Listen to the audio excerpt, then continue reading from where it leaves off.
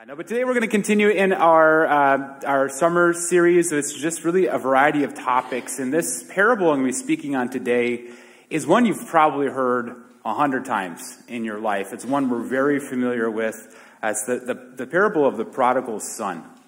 And it's actually one that I've never spoken on. I've now given about 200 sermons in my life. I've never spoken on the Prodigal Son, which is one of the most important and well-known parables in all of the Bible. And so I'm excited to really go through this today and talk about what it means. But one thing is, I think it's mistitled. The Prodigal Son is what we know it as. I really think it's about the surprising father. And we see the father in this story react in a way that none of us really expect or predict, but it really reveals for us the true heart and the character of God. And so I encourage you to open up to Luke 15 now in your Bibles. It's a lot of verses today. We're actually been going through it in chunks, 10 different chunks, and we're going to talk about it as we read it. But I want to give you some context of what we're about to read. And so if you're in Luke 15 already, go all the way to the top of the chapter. And it's important to know who Jesus is talking to before we understand the points that he's trying to make. In many of his parables, he's speaking directly to the disciples or to those who are seeking truth in Jesus. But in this case, he's speaking to the opposite. He's speaking to the Pharisees and the teachers of the law. And what they're seeing is that Jesus is interacting with these sinners of society, the tax collectors, the people who have made so many mistakes that they viewed them as lost and unworthy of his attention. And so Jesus then gives 3 parables in a row that I think for us, we just see these or hear these stories, we know them, but through the decades, through the millennia, I should say, of time, I think it's lost the impact and the shock that it would have had on these Pharisees and the teachers of the law as they heard it. And he gives 3 parables. The first is talking about a shepherd who loses one of his 100 sheep. And he goes, drops everything to find the one lost sheep. And then a widow who loses one of her 10 coins. And she searches the whole house until she finds the one last coin. But then he ends with this story, where a father loses one of his 2 sons. And it kind of ups the ante, if you will, in each story that's shared. But this is a story that Jesus shared so the leaders could truly know the heart of God and what it means for him to bring the lost son or the sinner back in his life. And as I read these stories, I try to put myself in the position of the original listener and what it would mean to me. And maybe all of us can identify with losing something of value. And the first one of the sheep, how many of you can identify with losing a pet? Looking for a lost dog? Yeah. That's something that happened to me last summer. We have a golden retriever who's now 11 years old, 10 years old at the time. She's been a wonderful dog. And my wife left, and I was the last one out of the house, and I left. And then I realized I didn't know where the dog was. So I went back in the house to make sure that she was still in the house. Nowhere to be found. And I went all around the neighborhood looking for our dog, and I'm starting to feel a bit of panic. And after about 20 minutes, I came back and opened up the garage door, and out pops Britta, our golden retriever. I accidentally locked her in our garage, but there's this feeling of relief when I had found her. But then it went from that to, I shared the story last week. If any of you lost something valuable, last summer, my wife also lost her engagement ring, which I searched through on our lawn until we found it, and there's that feeling of relief. But now, it's losing a child. Have any of you ever physically lost your child, even for a few moments? Yeah, you're not a bad parent. Okay, I think it happens to everyone.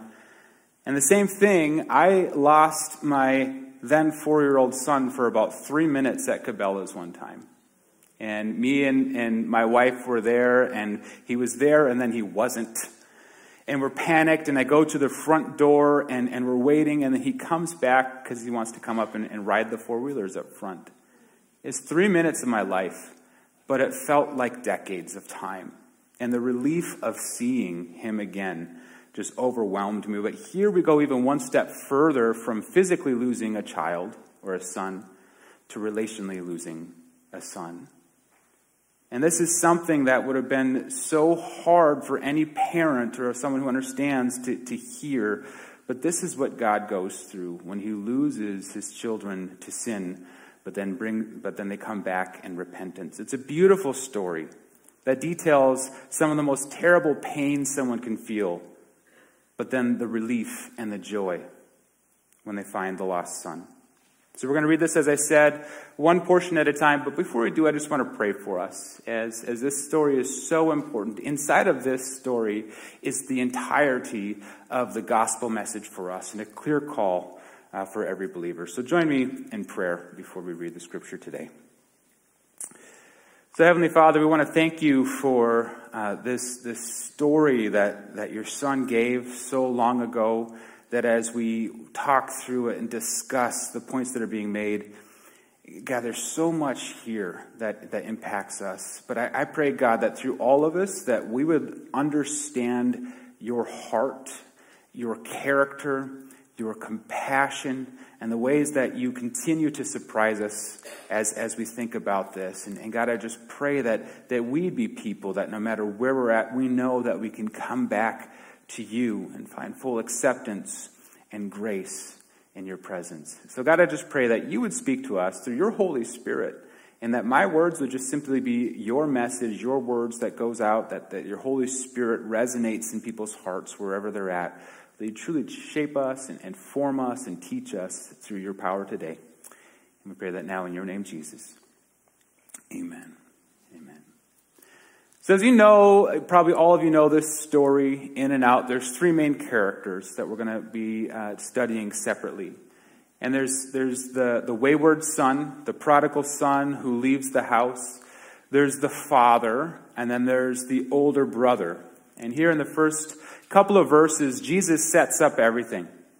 And he says that Jesus continued, now in this third parable. There was a man who had 2 sons. The younger one said to his father, "Father, give me my share of the estate." So he divided his property between them. Now on the surface, this might not seem like much. The kid just wants things from his dad. But culturally, this is loaded with implications, and this would have been extremely painful for the father to hear. Now, inheritance was a really important part of this culture, and being a part of a family meant that you're entitled to an inheritance. It's something that was given to you, but it's also something that you work towards. And in this case, the father had an estate, he had land, he had many things, and so the sons were expected to continue work and serving with the father until they would inherit that after the time that the father passes. But when the younger of his 2 sons said to the father, "Give me my share of the estate," essentially what he was saying is, I want what I feel like I deserve right now. Because what I want is your stuff. I don't care about you. Essentially what he's saying is, I don't care if you're dead or alive, because you're basically dead to me right now. And I'm going to leave, and I never want to see you again. This was a son who no doubt hurt his father in this moment. And he said, if you won't hurry up and die, you might as well be dead to me now. And he took his stuff, as we see in the verses ahead, and he sold off everything, all of his land and possessions. He just liquidated the money, and he left his dad. And what we see right here is this wayward son who represents someone who sins against God. And anytime you sin against God, you're basically saying, it doesn't matter what you think or what you believe or what you know is true. I want to do this myself. I'm going to do it my way. And so you don't matter to me anymore. And when anyone makes that choice, which all of us have in our lives, it begins the downward spiral of sin and consequence. So this younger son now takes all of this stuff, he abandons the father and the family, he liquidates the assets, and he goes off, as we continue in verse 13. And note here this downward spiral that we see him go on. So not long after that, the younger son got together all he had. He set off for a distant country and there squandered his wealth in wild living.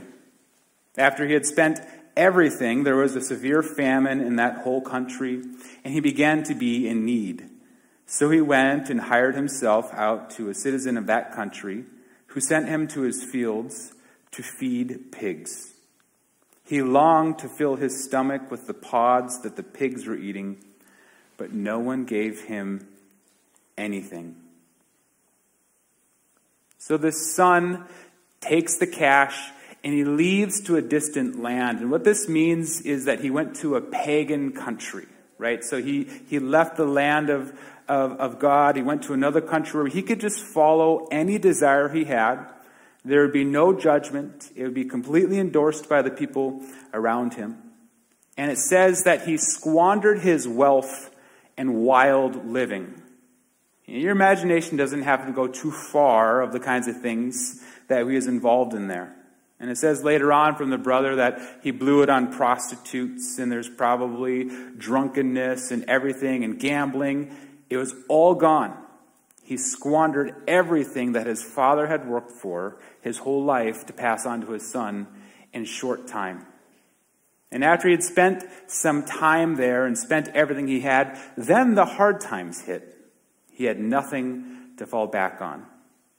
And so he went and he hired himself out. Another way of saying that is he begged for something. I'll be a slave to whoever takes me to do something to help myself out. And he was put in the most lowly position, at least as far as a Jew is concerned, that he's taking care of these dirty and detestable creatures, these pigs. He's literally in the pig pen, living with them in the mud. And so hungry that he wants what the pigs are eating because he has nothing for himself. And you just see this trajectory downward, spiral, until he's in this rock bottom moment. So in verse 12, he made himself fatherless. In verse 13, he made himself homeless.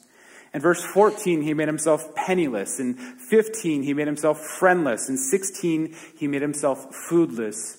And it left him in a place of being completely hopeless. Now, if Jesus had stopped here, without a doubt, these Pharisees would have applauded this story. This man got what he deserved. He made these mistakes. He's feeling the consequence of the sin, and now he can stay in the pen with those pigs. But Jesus didn't stop there.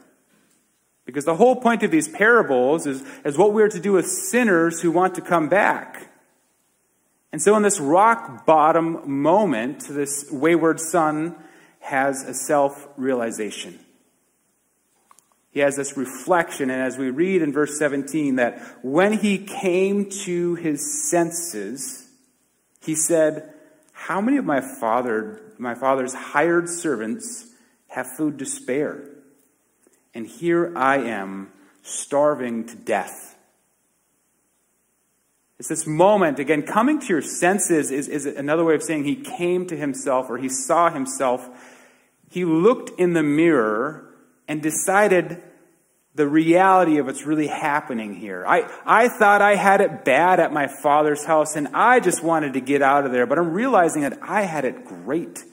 And even the servants in my father's house had plenty. I made a big mistake. It's a spiral of self-harm, and now in this rock bottom moment, he has this moment of self-reflection. What we see in this, what this represents, is that sin in itself has kind of an insanity to it. Those who live fueled by their desire for sin are insane. Because there's these consequences all around them. But all of sin from the very beginning is built on lies. There's a deception to sin. And for the very first sin, Eve was tempted by Satan when he said, "Surely you're not going to die. I mean, just eat the fruit. And nothing's going to happen." And there's kind of a slow path towards the consequences. She probably nervously took her first bite and then, well, I didn't die. Things aren't so bad.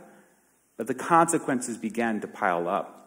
And there's this insanity to it that we can continue to be deceived that if I just keep doing this, I will be happy. I will be fulfilled. I will feel good. I will be important. But then you find yourself in the pig pen. And you need to come to this place of self-reflection to understand what's really happening. Those who live their lives to serve sin are miserable. And at best, they'll be deceived. It's just a rough patch. If I just keep going the course, it's going to get better. I'm going to get paid more. The famine's going to turn around. This is going to work. I just got to keep doing it. Other times they come to the place of just blaming everyone else. And there's maybe these thoughts that went through the son's mind before he came to his senses. Of, if my dad would have worked harder and had more to pass on to me, then I wouldn't have run out of money. If this pig farmer had a better paying job for me, then I wouldn't be in this position. And you can blame everyone else for every problem in your life. But at some point you need to come to your senses. And the son is realizing, I made a huge mistake. And this represents, in this moment, one of the great ministries of the Holy Spirit, which is conviction. Now, how many of you love to be convicted by the Holy Spirit?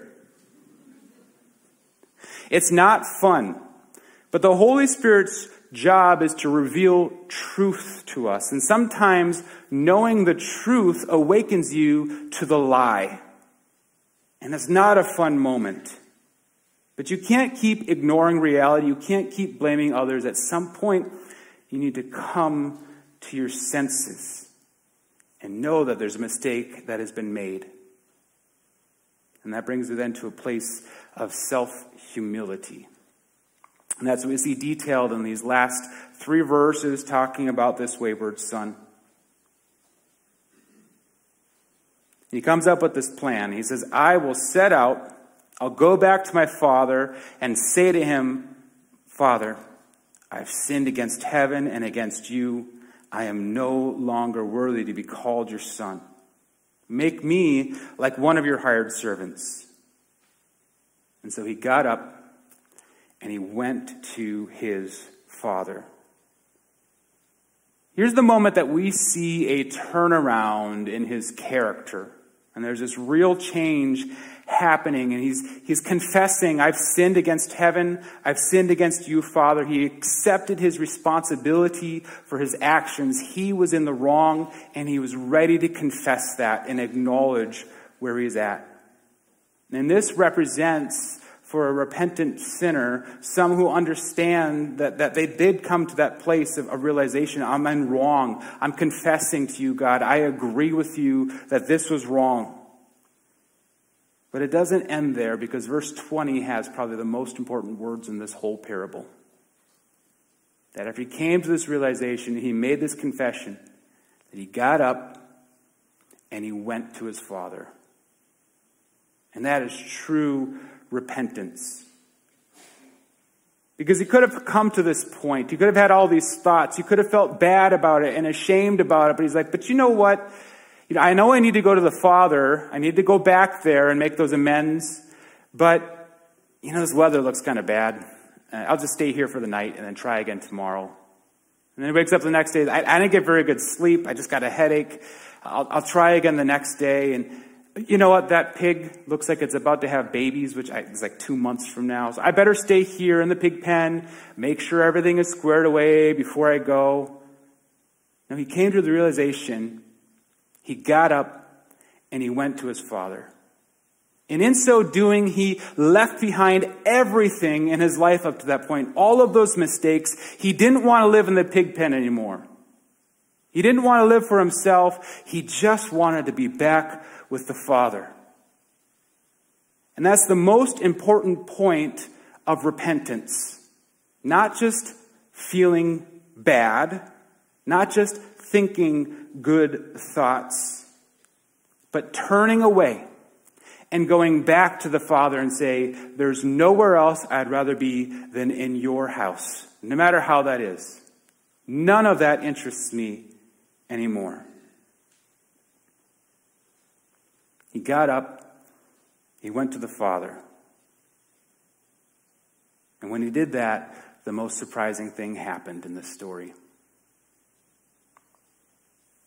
While he was a long way off, we don't know what that means, if it's 100 feet or a half a mile. He was far enough that he could be seen, probably not close enough to be smelled. He's a long way off. Verse 20. And his father saw him and was filled with compassion for him. He ran to his son. He threw his arms around him and he kissed him. And we see the surprising response of the father. A heart of compassion and grace and love for this son that hurt him so deeply. We learn so much about God's nature just from this one verse alone.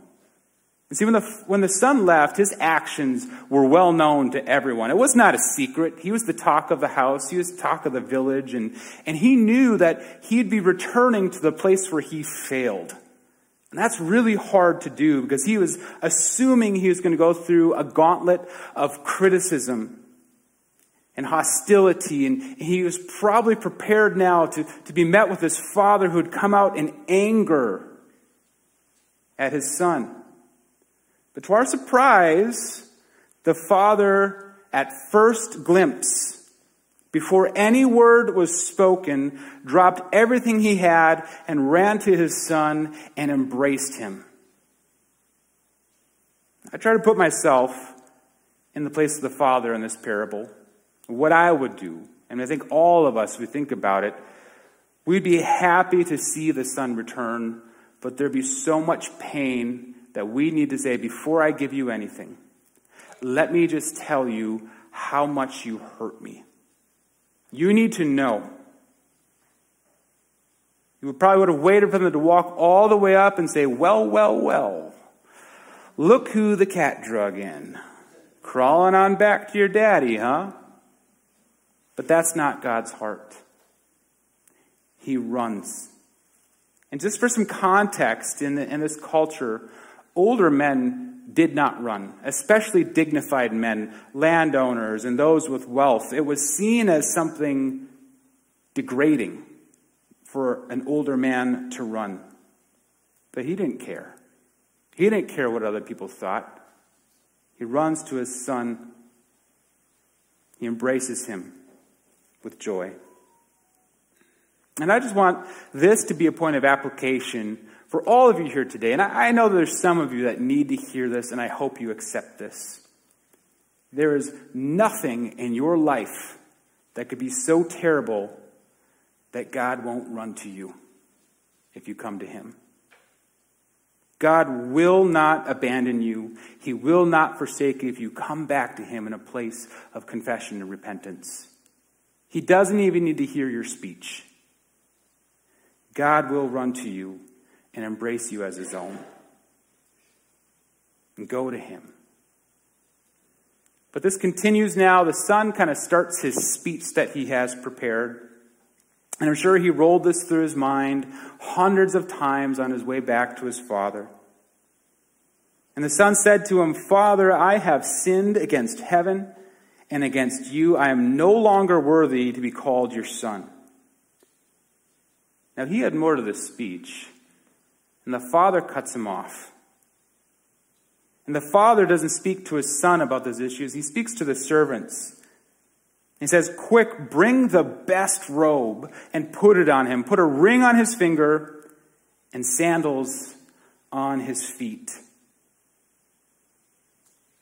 The son was prepared to come back to not be a son anymore. He just wanted to be a servant. But before he could even get there, the father made it clear that he was still his son more than ever. And there's great symbolism in these three items here. the robe, the ring, and the sandals. And this robe that's being referred to here was the robe that belonged to the Father. It's something he would have worn at festivals, at celebrations. And the fact that he's putting on his Son is saying, you are still a part of me. You're still a part of this house, and you are the guest of honor here. The ring was a symbol of authority in the household. It's something only family members would wear. He said, now that you're back, you have all of the authority of the son of this family. He welcomed him back just as he had left. And the sandals, the servants in this culture would walk around barefoot. But the sandals are saying, you're not going to be a servant. You're going to be my son. He wasn't just being clothed in this moment, but he's being covered with honor and acceptance by the Father. And even though the Son had squandered all of his rights as a son, the Father is fully accepting him as a son again. And then they begin to joyously celebrate this occasion. And so the Father continues in verse 23. To his servants he said, bring the fattened calf and kill it. Let's have a feast and celebrate, for this son of mine was dead and is alive again. He was lost and is found. And so they began to celebrate. Now this would have been nothing ordinary. It wasn't just a weekly occasion that they're setting up here. This was a once in a generation kind of celebration. The fattened calf was something they prepared only for the greatest of celebrations, something they're waiting for, and the Father said, that time is now. Because this son who was dead to me is now alive. The son that was lost is now found. And this kind of celebration, this joy, is what happens in heaven every time a sinner repents and returns to the Father. And that is not my assumption. It's what Jesus just said. When you look at the two parables that were shared before this, in verse 7, Jesus says, this is after the shepherd finds the lost sheep, he says, there will be more rejoicing in heaven over one sinner who repents than over 99 righteous persons who do not need to repent. And after the parable of the lost coin, he says, I tell you, verse 10, there is rejoicing in the presence of the angels of God over one sinner who repents. So now in the story, this father is celebrating this moment when the son realizes, turns his life around, he repents from the past and goes back to the Father. And he's saying, now everything is like it was. I don't need to know all the details. I don't need to hear the whole speech. I accept you as my son, just the way you are. This is surprising, right? Because this is so different than the rest of the world and how it works. And in every other religion, there's a level of penance, right? You have to prove yourself to God. You have to cover up the bad with the good. And you have to make sure that God's going to accept you. And there's always a fear that he won't. But God is the God of grace and redemption to the place that we can't even fully understand it. But Jesus wasn't the only one that spoke in parables. In fact, most major religions have parables in their teachings. And even in Buddhism, there's a prodigal son parable in Buddhism. You probably didn't know that. And in this teaching, everything starts exactly the same as this parable starts. There's a son who disowns the father, who takes all the inheritance and goes in a faraway land and squanders it, finds himself in need. But it's different in the Buddhist parable, because this is the way most of the world thinks. So the father, so grieved by the loss of his son, changes properties and wants to leave that all behind. The son comes back and now is at his father's new property, but the son doesn't even recognize the father. The father recognizes the son, but he hides himself. And he says, I'm going to let this old son of mine work on this property, and over time I'm going to observe him and make sure that he's dutiful, and he's considerate, and he's moral, and he's devoted. And once he's proved himself to me, then I'll reveal my nature to him and accept him back as a son. And that's what happened over a period of time as he finally said that I am your father, and now you are my son again. That's how we normally think. That's how the world thinks. And it makes sense to us that the son should prove himself after the way he hurt his father. Because we're thinking, well, he's just going to do it again, and we need to protect ourselves. But this is not a parable of merit, but it's a picture of God's surprising grace. God does not only accept the dry cleaned, but as you read here, God runs to the dirty. And this picture of God was a picture the Pharisees did not know. They claimed to know God, but they didn't know the true God. And that's why the story doesn't end here, though it could. Now we get to see the older brother, the jealous brother. And the last remaining verses in the parable are devoted to him. As we read in verse 25, that meanwhile the older son was out in the field. And when he came near the house, he heard music and dancing. And so he called one of the servants and asked him, "What is going on?" "Your brother has come," he replied, "and your father has killed the fattened calf. He has him back, because he has him back, safe and sound." Now, if the younger son represents the sinner and the father represents God, then the older son certainly represents the Pharisee, the teachers of the law, the self-righteous, the proud. And this is like when the worst fears are kind of realized, like, my brother, that good-for-nothing brother of mine, is back. And even worse, he's being celebrated by my dad. And what we understand from this son is that he was dutiful. He was out working in the fields. He was a part of his father's house. But at the same time, he was detached and unaware of what was going on. He lived in the house and worked in the fields of his father, but he didn't even know his father's heart. And so we see in verse 28 through 30 his true character kind of being revealed in this moment. And so the older brother became angry and refused to go in. So his father went out and pleaded with him. But he answered his father, "Look, all these years I've been slaving for you and never disobeyed your orders. Yet you never gave me even a young goat so I could celebrate with my friends. But when this son of yours, who has squandered your property with prostitutes, comes home, you kill the fattened calf for him." This reveals a lot about the son and his true character here. He'd rather stay out of fellowship with the father than to accept his father's gracious heart. He does not want to go in.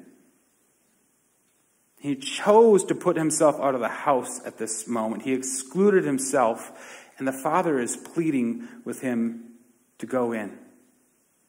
But there is a contempt for the father displayed here, just in the word "look." And it is filled with disrespect. And then he lists off this litany of complaints, clearly rehearsed for years, of how he feels like his father did not respect him. And there's this contempt for his brother. Notice here, he doesn't even call him his brother. But he says to the father, this son of yours, he's not a brother to me anymore, is back and you're celebrating him? And through all of this, there's only a concern for himself. He's so self-focused, he can't even get beyond that to be a part of something bigger than himself. I've been slaving for you, Dad. I've been doing all these things. I've never disobeyed you. And what's been in it for me? Huh? I don't even get a goat, and you're giving him the fattened calf? And what this reveals is that he never truly loved the father. He didn't even know the father. He wanted a transactional relationship with him. All of his efforts were not done out of love and duty for his father. They're done for what he could receive in return. And here we have a younger brother who gave up his sonship. He's not coming back asking to be a son. He's prepared to beg to just be a servant. But we have the older brother who had all of the ability to be a son, but views himself as a servant. This is the base of self-righteousness.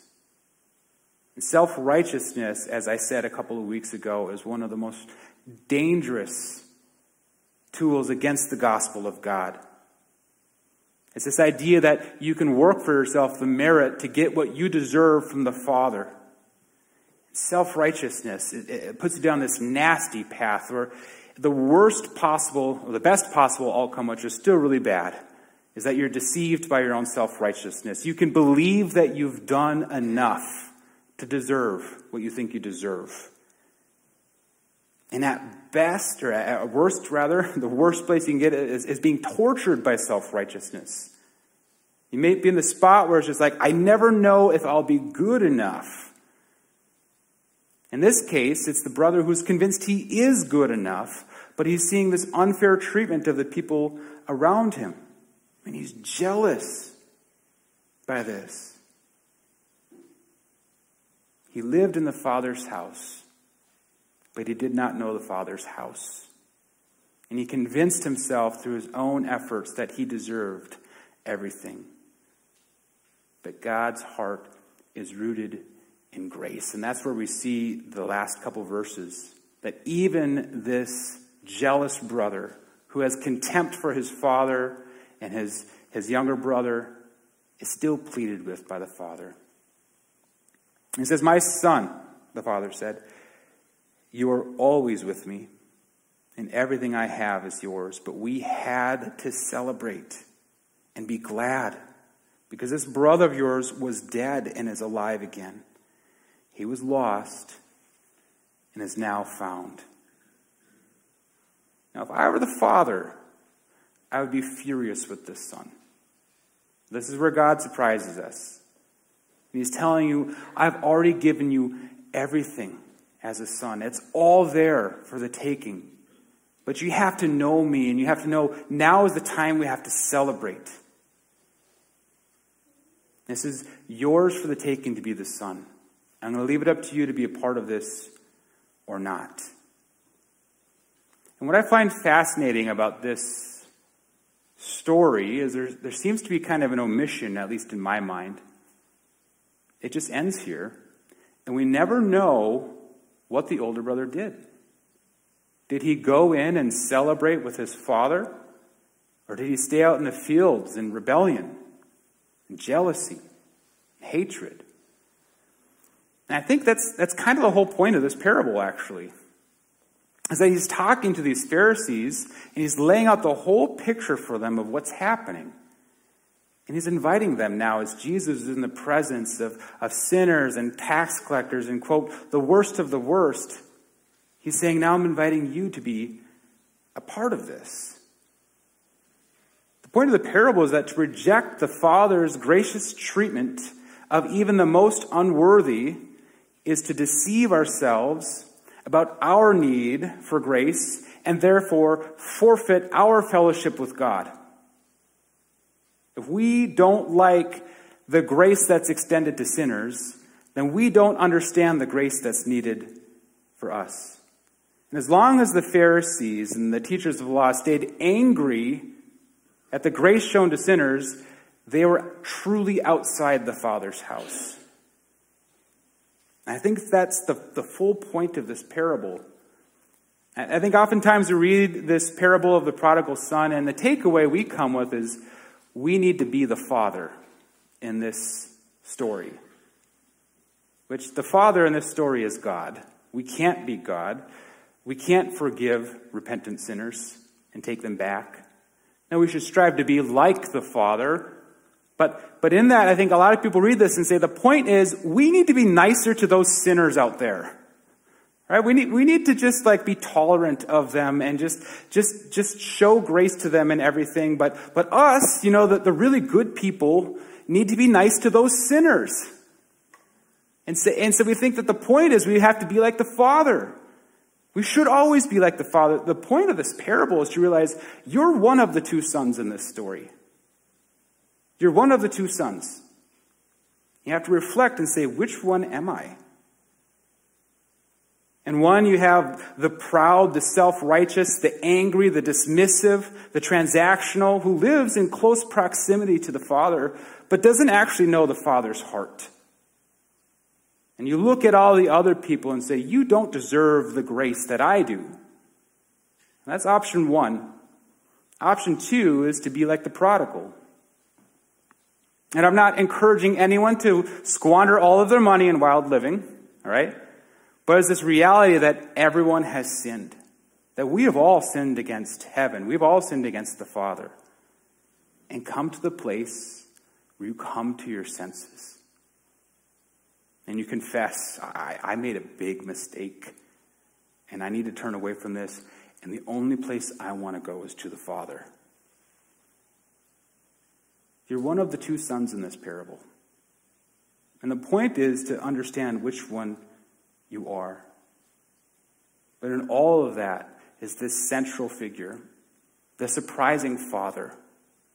And if you understand that you are the prodigal, you are the wayward, he is going to accept you with generous grace and welcome you back as a son or a daughter, just the way you left off, and joyfully celebrate that you returned. You were once dead, but now you're alive. You were once lost, but now you are found. Which son are you? When you understand, then you run to the surprising Father.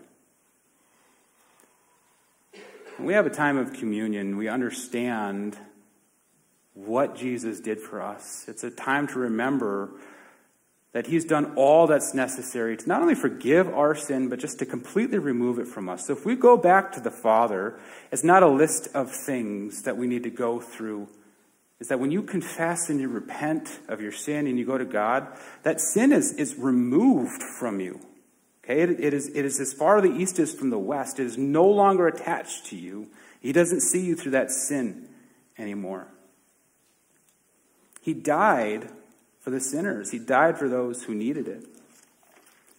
Romans chapter 5. This is a part of Romans. If you know this book, the whole first 3, 4, 5, 6 chapters are basically saying, we have a mistake here. We have a problem here. Okay, sin has a huge problem in our lives, and we start to see it turn around in these verses.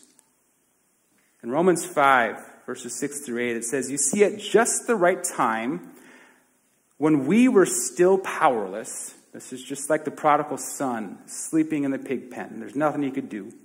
When we were still powerless, Christ died for the ungodly.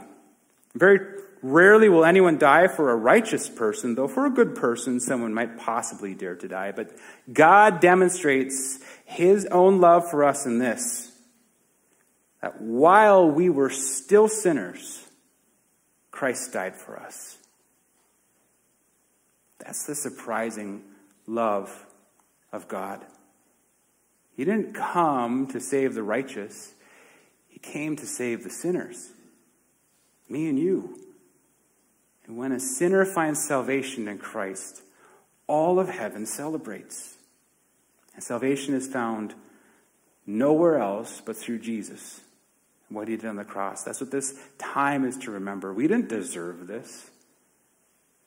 And again, the crucifixion, what Jesus went through, his resurrection, and all that happened in his life, we can kind of just take for granted because we've heard it a million times. Just think about that, though. I mean, he died for you on the cross. He didn't even ask for it. You didn't deserve it. But through that comes salvation and forgiveness of your sin. This is a time to remember that and reflect on that. Now, just a little bit about communion here, if this is your first time doing it with us. It's something we do regularly, once a month.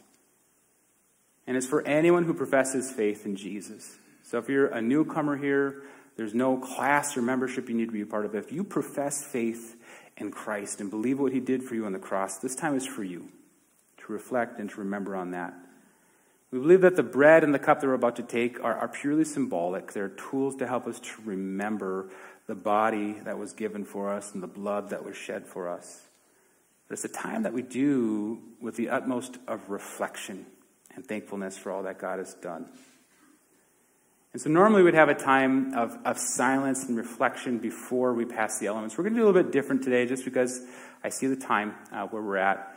We're actually going to have you reflect while the elements are being passed. We're going to have a song being sung, song that just really details all of what Jesus did for you. And in this time, you can just take a quiet moment for yourself.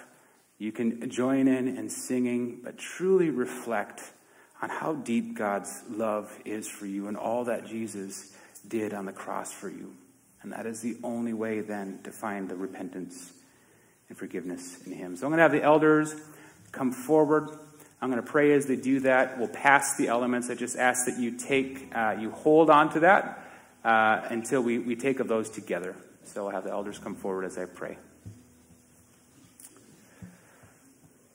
Well, Heavenly Father, we just want to thank you for your surprising love and grace for us, something that can be easily taken for granted. But we know that the utmost of your love demonstrated for us was that your Son died on the cross for the forgiveness of our sins.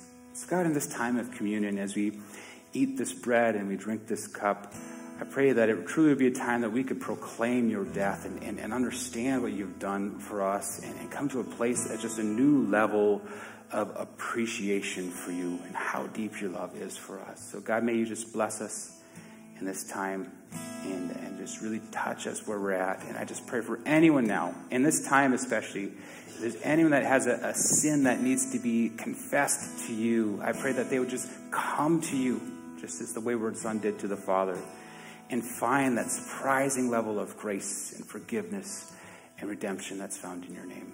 So God, I just pray that this time be used for you, that you be glorified in it. We pray this in your name, Jesus. Amen.